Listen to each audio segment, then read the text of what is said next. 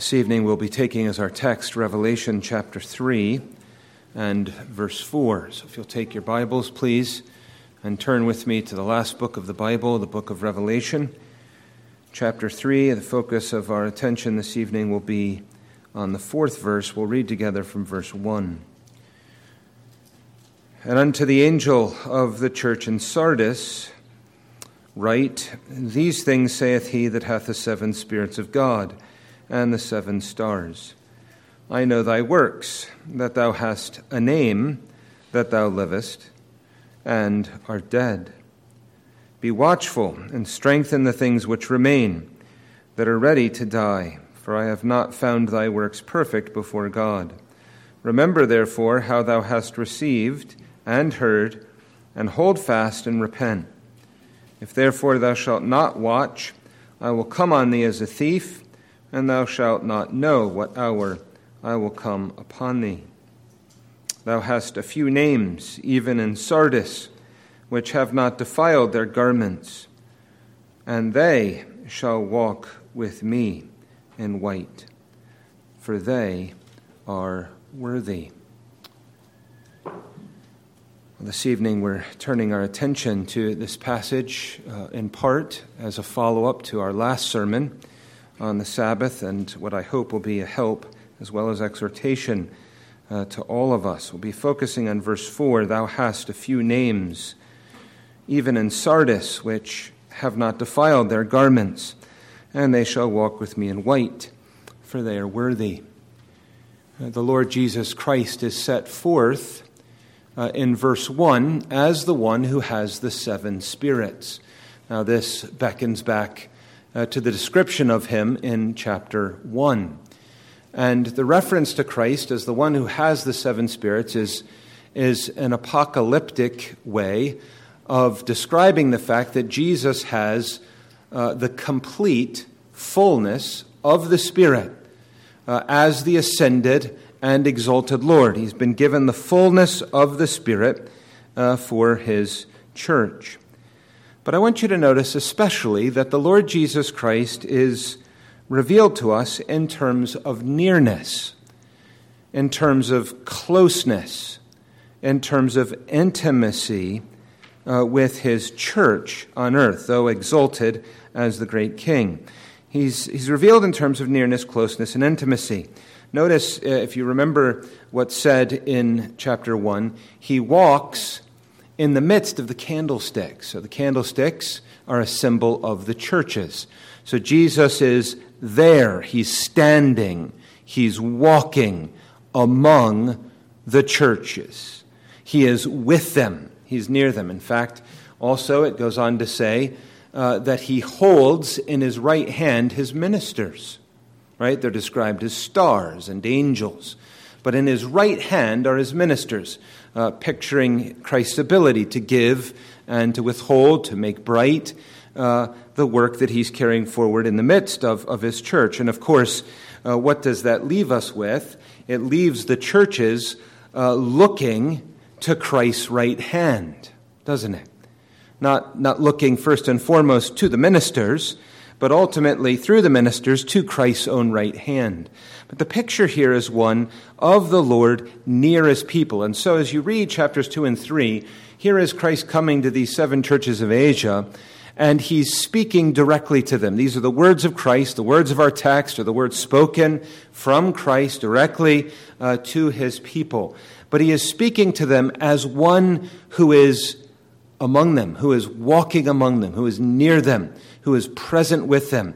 He is not looking, as it were, from far off and proclaiming something from far off, but it is the Lord near to his people. And I want us to note, especially now, we're narrowing our focus to Sardis, of course, and narrowing it further to the reference given to us in verse 4 of this undefiled remnant. We're going to especially focus our attention on what Jesus says to this undefiled remnant. I want us to notice three things. First of all, Christ's remnant. So, first of all, Christ's remnant. Thou hast a few names, even in Sardis, which have not defiled their garments. Now, for the children, Sardis it was a city that now would be found in the western end of modern Turkey, nestled in a valley that is there. It was very, very important city prior to the time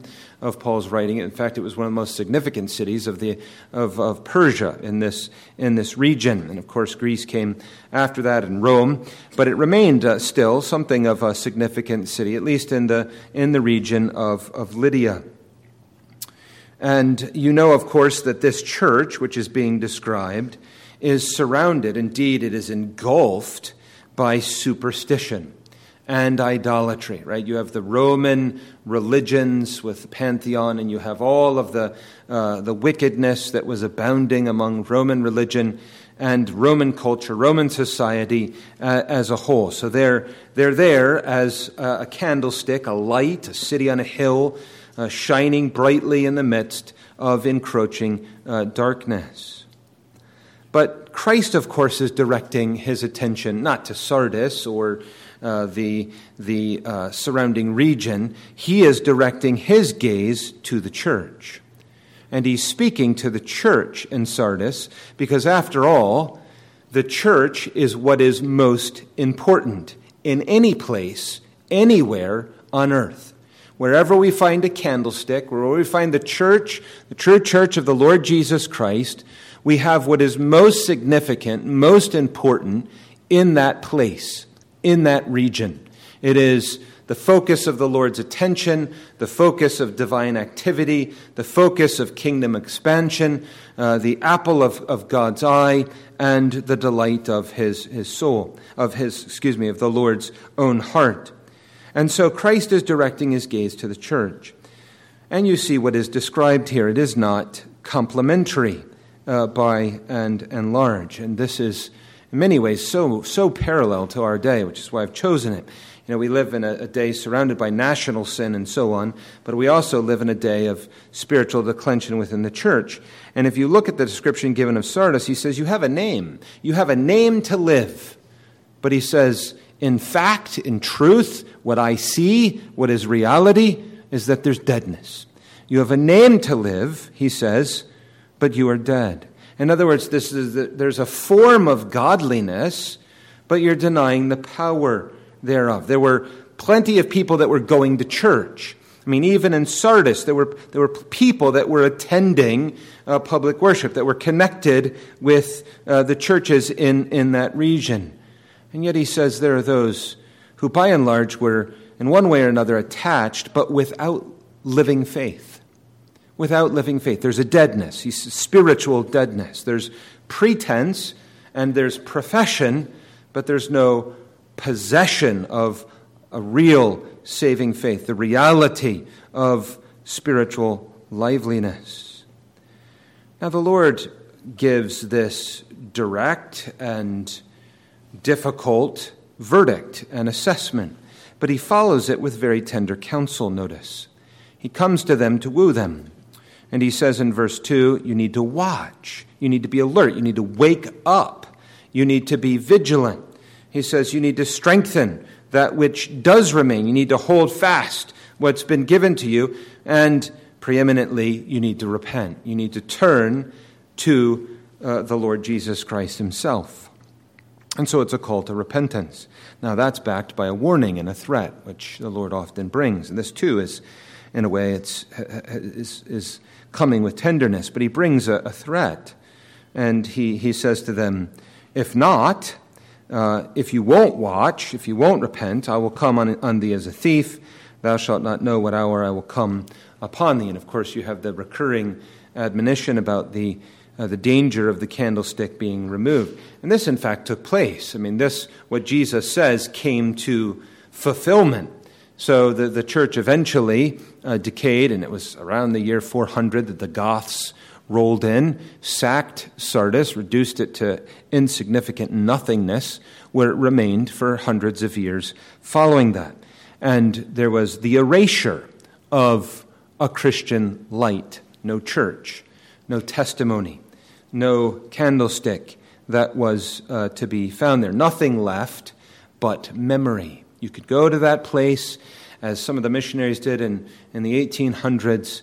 You could pass through that region and you would find nothing of spiritual life but the memory. You could stand there, as it were, among rubble and perhaps where places used to be, and you could say, in this place there was a church of the living God. The Lord Jesus Christ himself walked among his people here.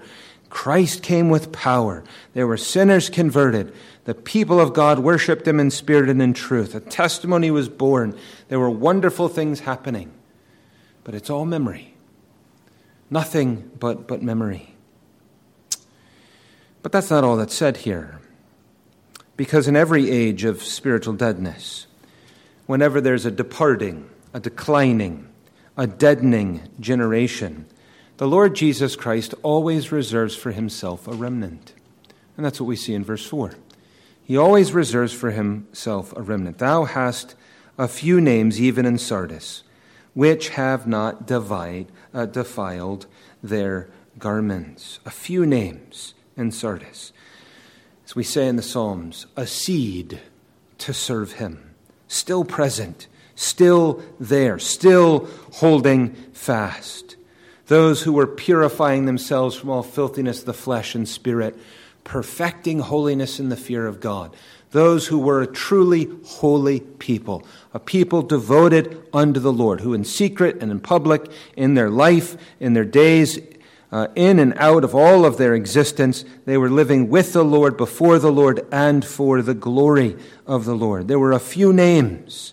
Now there were many against the few. You not only have the paganism outside, you have the many, or the most, within the church, who are characterized by a spiritual deadness. And yet he says there's a few here. Christ has a little flock within the flock, and the Lord is pleased with such. There were the equivalent, if you will, of the 7,000 who had not yet bowed their knee to Baal, but were still holding fast to the Lord. You see it in the days of Noah, an extreme example. You see it in the days of Lot, in the midst of Sodom. You see it even described apocalyptically in Revelation with the two witnesses who picture the remnant that are bearing testimony when the whole world is going after the beast. You think of how this is true over and over again, and you think of the Old Testament examples of declining generations, days of declension. Malachi at the end in chapter 3, there are those who are like, you know what, it doesn't make any sense. It doesn't pay off to serve God. I mean, it's no sense doing it. There's no sense following, what the Bible says. We may as well do as we wish, and so on. But then you read in verse 16, Malachi 3, then they that feared the Lord. So there they are, the few names. They that feared the Lord spake often one to another, and the Lord hearkened and heard it. And a book of remembrance was written before him for them that feared the Lord, and that thought upon his name. And they shall be mine, saith the Lord of hosts, in that day when I make up my jewels. Similar picture, different, but you have those few names who have not defiled themselves, who walk with the Lord in white. Here they're described as jewels. I will spare them as a man spareth his own son that serveth him. So in that generation as well, Christ has his remnant. The Lord has his remnant. And you see here, too, the high value. There in Malachi 3, the value that Christ puts on them is described in terms of making them jewels.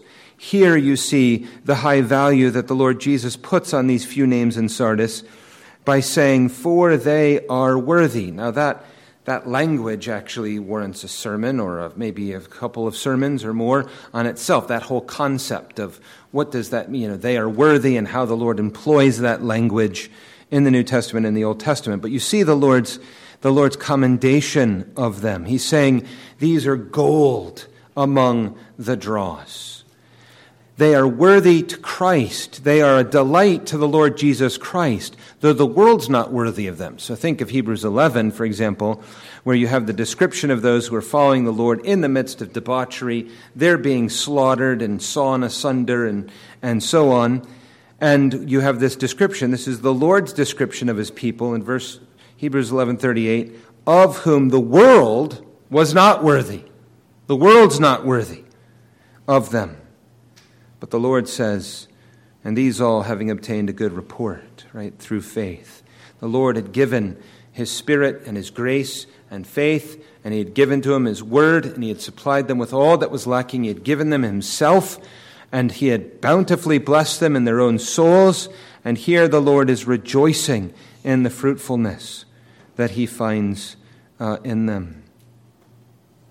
My friends, we need to learn to esteem the smile of the Lord Jesus Christ above all else. If we, by the grace of God, are enabled to, from the depths of our souls, truly and sincerely esteem the smile of the Savior, how far that would take us, how much good that would do us, how much fruit that would bear in us, to esteem his smile above all else. Because what happens? Well, all sorts of things happen. When you're esteeming the smile of the Lord Jesus Christ, what happens? Well, for one thing, all of the frowns of the world become very insignificant to us. Right? If we're not esteeming the smile of the world, we're getting the frowns from them, we're getting, thumbs down, we're getting a sense of rejection or ridicule or whatever else that comes with that. What is that against the comparison to the smile of the Redeemer?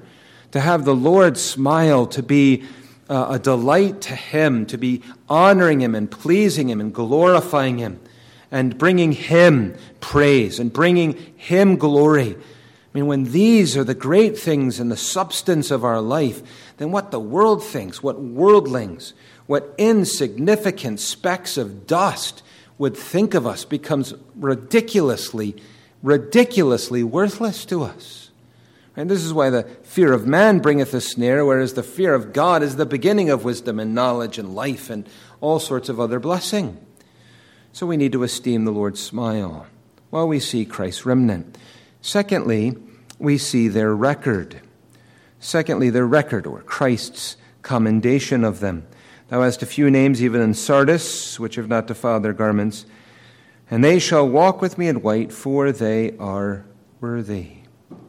Well, what's the description? The description is, which have not defiled their garments. So that's Christ's assessment. Here, the remnant is described as those who have not defiled their garments. Now, this language is used in lots and lots of places, as you'll know. We're going to sing one of those places in a few moments, the opening of Psalm 119. Blessed are the undefiled in the way, who walk in the law of the Lord. Blessed are they that keep his testimonies and that seek him, that is Christ, with the whole heart. They're undefiled, they're walking in the law of Jehovah. They are seeking Christ with their whole heart. And so this band, these few names in Sardis, they're adhering to Christ. They're clinging to him. They're adhering to his word. They're walking in his ways. They're holding fast to his truth. They're seeking his glory. And they're described as those who are clothed. They're not naked. They're clothed. But in their clothing, spiritually speaking, they're undefiled. Now, sin, of course, is what defiles. Sin is very defiling. Sin is polluting. Sin is described as mire. Sin is filth and filthiness. And so they're those who are not caving, acquiescing, giving way to the sin that is abounding outside the church around them and the sin that is abounding in the church. They're undefiled. Remember the end of James 1? Pure religion and undefiled before God and the Father is this, to visit the fatherless widows in their affliction and to keep himself unspotted from the world. They're unspotted or undefiled. So the point is that they're living amidst corruption, right? They're living in very dangerous times. They're living in spiritually perilous times. There are snares all around them. There are traps all around them. There are allurements all around them. There are many, many dangers. There are prevailing sins outside the church. There are prevailing sins within the church. There are defections, right? Defections from the truth of God and of His Word. Defections. There are defections that are specific to given eras and places and people. And he says, there they are. They're undefiled by these things. I mean, sin, of course, comes gilded. Sin always comes gilded. Comes beautiful. It comes painted. It comes in order to ensnare. It's not as if it looks monstrous all the time or looks gruesome, but it may in fact look quite the opposite. But it is ensnaring, it is defiling, and it is polluting. It is descriptive of those who walk according to the course of this world, who are walking according to the course of this world. And there were defections, even within Sardis, who were beginning to give way, right? And this is true, my friends, of our own generation. It's very descriptive of our own generation, the sins of the nation and the defections within the church, the declension that seems to abounding. And I'm saying the church within these United States generally, right? The church, the professing church, the evangelical church, Reformed churches included, within our own day. And the defections are of various types. There are errors in doctrine. People begin to be loosened from the moorings of sound doctrine. And people become innovative and creative, and they tinker and they toy, and they begin to entertain new ideas and new light, as it's often called. And there are departures, and people begin to change the way they think about what the Bible teaches and the doctrines that are found within the Scriptures and codified within our confessions and so on. And there are defections, and it has an influence, and there's pressure, and people begin to think, well, maybe they have a point, and maybe they're correcting something that needs to be corrected, and there are people that are wooed, and there's sometimes pressure put on them to shift from off of the sound foundation of the Word of God. There are defections in terms of innovations in the worship of God. So innovations in worship, major biblical idea of spiritual declension all through the Old Testament as well as in the New Testament. And you look at the world and what they find enticing, what they find entertaining, what they find effective, what they find attractive, and the church feels like, well, we need some of this stuff. We need to make good use of what's proving effective, and we need to incorporate it, and we need to make it a part of ours so that we can, have better results and so on and so forth. And there's 50 million other reasons, right? Just the carnality of the flesh or unbelief with regards to the simplicity of the means that God has appointed, or a whole host of other things. And there are these defections in terms of innovation in worship. There are defections, of course, in terms of profane practice, in terms of loosening the standards of biblical piety and godliness.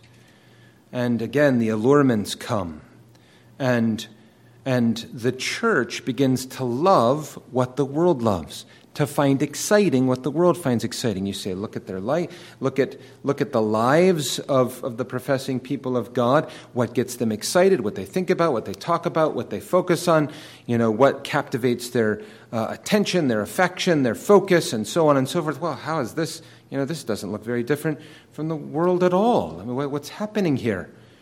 We're seeing departures. We're seeing, rather than a biblical and a Christ-centered and a God-glorifying piety, which is rooted in the depths of the truth of the Word of God, there is departure.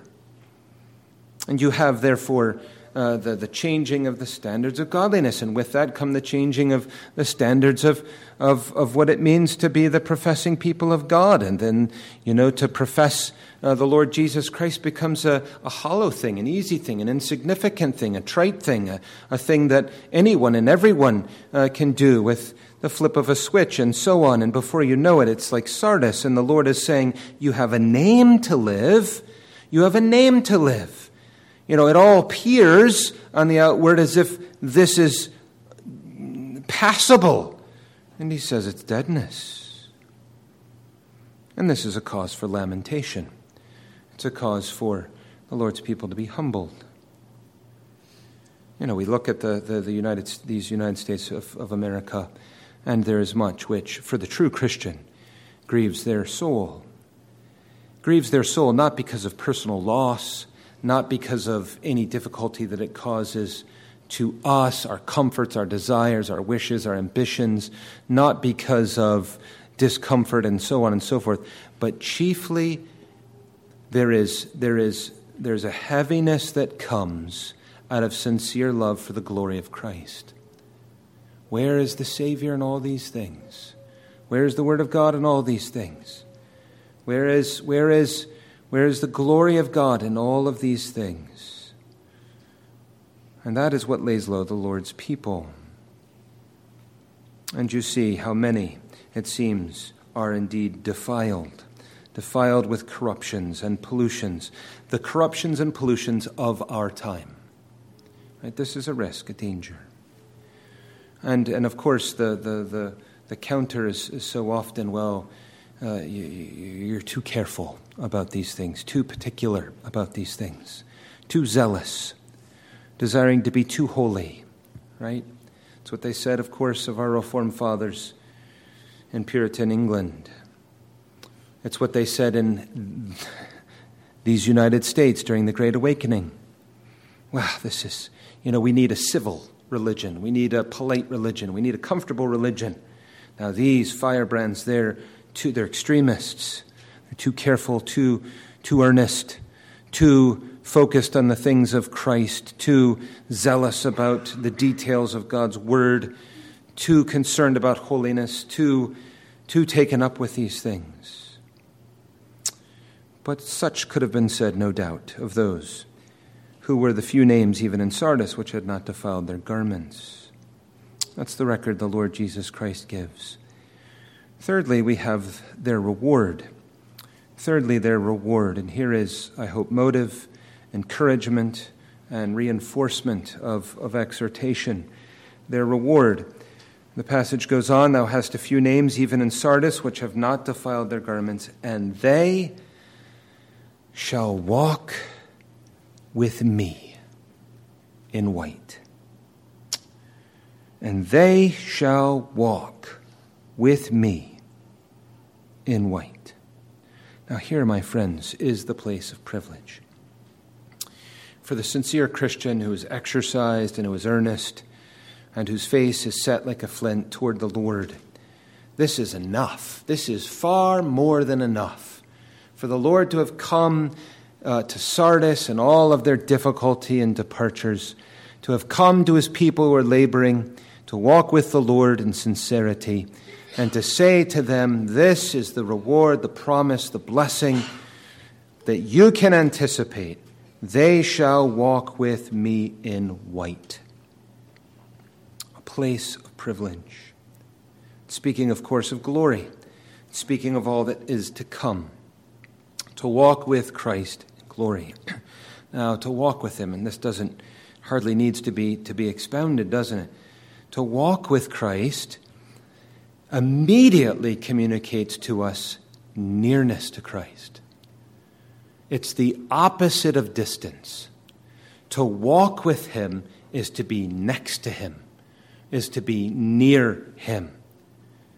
Now, this is the great reward that the Lord's people, by his grace, labor for. It's nearness to the Lord.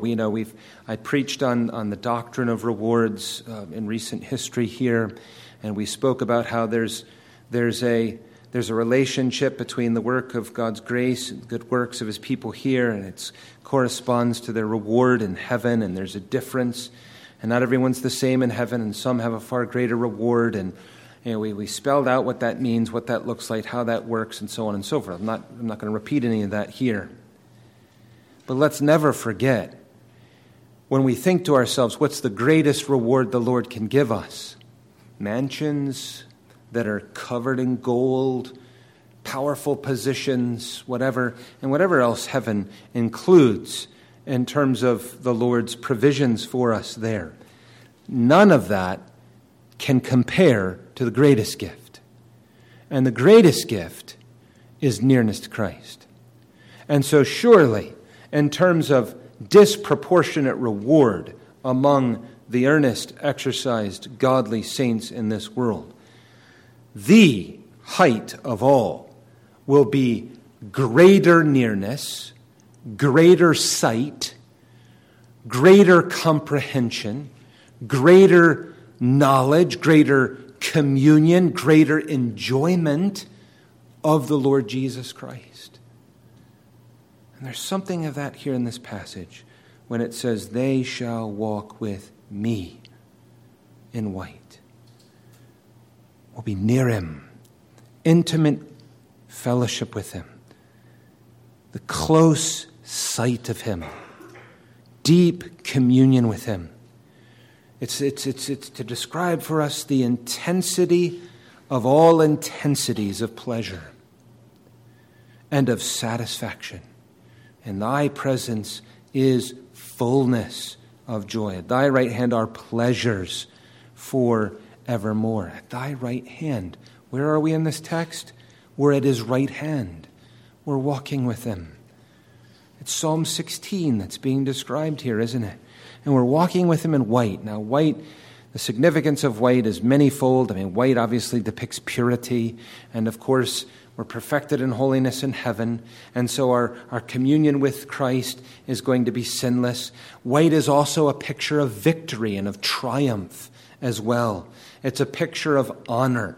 It's what angels are. Angels are clothed in white. The priests in the Old Testament were clothed in white. The Lord Jesus Christ himself is described as clothed in white, right, in Revelation 1. We're like him. We're going to look like him. We're going to be made like him. We're going to be more fully conformed to him. And so all of that is included in the reward of walking with him. You see, this is the reward for the Christian. This is the anticipation. And he says, amidst all the hubbub of a declining generation and all the enticements of the world and the defections of the church and so on and so forth, the Lord's people are able to live on this. All day long we can live on this. The anticipation of walking with him in white, my friends. Now some, as we saw in Malachi 3, some are going to say, it's an unprofitable thing. It's an unprofitable thing to serve the Lord. If you serve the Lord, it's miserable, there's difficulties, there's trials, things don't go your way. It's not all joy and happiness and you're better than everybody else and you have everything go your way unlike everybody else. That would pay, that would be worth it. But no, it's unprofitable to be scrupulous about holiness, to be close in walking with the Lord, be serious about the Bible and sticking to it. No, it's an unprofitable thing to serve the Lord.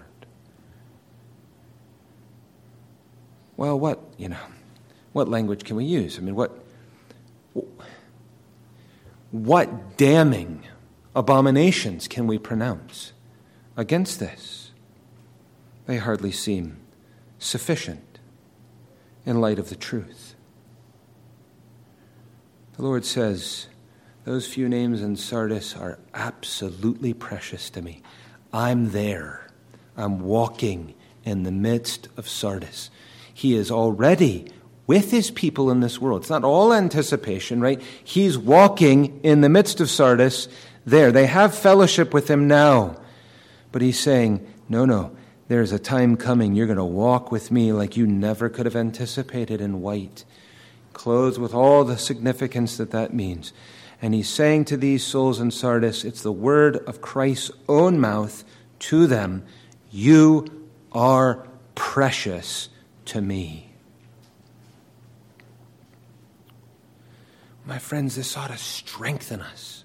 I mean, we have a sermon on national sin, and we talk about the church's defections and so on and so forth, and we have to speak the word of God and not candy coat everything. But let's take heart in these things. Let's come under these things. Let this put steel in your bones. If you are a sincere Christian, may it put steel in your bones. May it elevate your heart to say, I want to speak much of Christ. I want, like Malachi 3, to think much of Christ. I want to be walking in the fear of the Lord Jesus Christ. I want to be numbered among the praying people of God. When everyone else has left the closet to stick their face perpetually in the computer, I will be in the closet and I will be with my Lord, communing and wrestling with him in the secret place. Prayer meeting, I'll be there. I want to be where Christ is, and I want to be seeking his glory and seeking his face and seeking his blessing. My friends, it ought to stir us up to humility. I mean, you talk of a few names. It's Bible language, right? The language of the remnant. Well, that can feed all of the wrong people, all of the wrong things, can it? Because then there becomes a sense of elevated status and whatever else. And this is terrible, right? It's turning what's beautiful and turning it on its head. Let us walk humbly before the Lord. It has nothing to do with us, nothing to do with our own anything. It has to do with the Lord. It has to do with his glory. It has to do with the honor of Christ. It has to do with his word. It has to do with holding fast to his truth. It has to do with keeping the candlestick lit bright for the name of the Savior. And we're to walk humbly before him, to humble ourselves day in and day out before him, to see our sins and to see them bigger than the sins of others, to be walking with brokenness and contrition before the Lord, and to have a heart that says it's going to be, you know what, there's the joy of the Lord is our strength. We saw it on Sabbath morning. All the blessings of justification. This is the strength of God's people is joy. But we will never, ever, in a declining age, be able to eliminate mourning, will we? There will always be a heaviness, a heavy heart for the things of the Lord. Psalm 137 will always be our song. As long as the church, as long as Zion is in a bad way, the Christian will never be able to say, celebrate, everything's great. Because it's not. We desire to see the Lord come and to make Zion a praise in all the earth as she ought to be. Let us be aroused to Christ exalting lives that desire to exalt the Savior in everything. It means, of course, we have to see the dangers. We have to see the dangers. There are dangers. I mean, to be undefiled is to avoid the dangers, right? To recognize that lukewarmness in my soul is a danger. The lukewarmness of my own soul can't be left unaddressed. One's love waxing cold is not to be tolerated. Blunting the edge of biblical doctrine or piety has to be watched over. To remember that the great end of our redemption is holiness, likeness to the Savior. To remember that we are utterly unable in any way, shape, or form for any of this. And to live under the light of that inability. That without Christ we can do nothing. That indeed we have to be united to Christ by faith. And if you're not united to Christ, then of course none of this would have any place whatsoever. It would be to be numbered among the dead, to be in the church, but to be characterized, as Jesus says, as dead. We have to be united to Christ. But having been united to Christ, for the Christian, it is daily faith in Christ. Right? Faith is, well, we'll talk more about faith this Sabbath if God spares us. But faith in Christ, daily faith in the Lord Jesus Christ. Every day going out afresh, laying hold of Him, looking to Him, building our life on the promises, trusting His word, following His truth. Faith in the Lord Jesus Christ, coupled with prayer. Unless the Lord keeps the city, the watchmen watch in vain. We could watch our eyeballs out, but unless the Lord is keeping the city, we're finished. And it is not beyond the realm of possibility by any means for the city of Greenville, with its 1,000 churches or however many churches we have. It's not beyond the possibility, left to ourselves, for people to be able to walk over the geographical real estate of this area and to say in centuries to come, nothing left but a memory. I say that not to impart despair, but rather just to say we're to be called to prayer. We're called to arms. We're called to prayer. Unless the Lord keep the city, right? We're conscious that we must be looking away to Him. Christ is the one who has the fullness of the spirits. He has the 7 spirits of God. He is the one present in the midst of the candlesticks. He is the one holding the ministers in His own right hand. Christ is the one to whom our eye is to be cast. We're to look to Him, esteem Him, exalt Him, depend upon Him, seek Him, and exercise faith in Him. You see here the undefiled remnant. Thou hast a few names even in Sardis, which have not defiled their garments, and they shall walk with me in white, for they are worthy. Let's stand for prayer. O Lord our God in heaven, we confess that You are our light and our shield. O Lord, we confess that You are our all in all.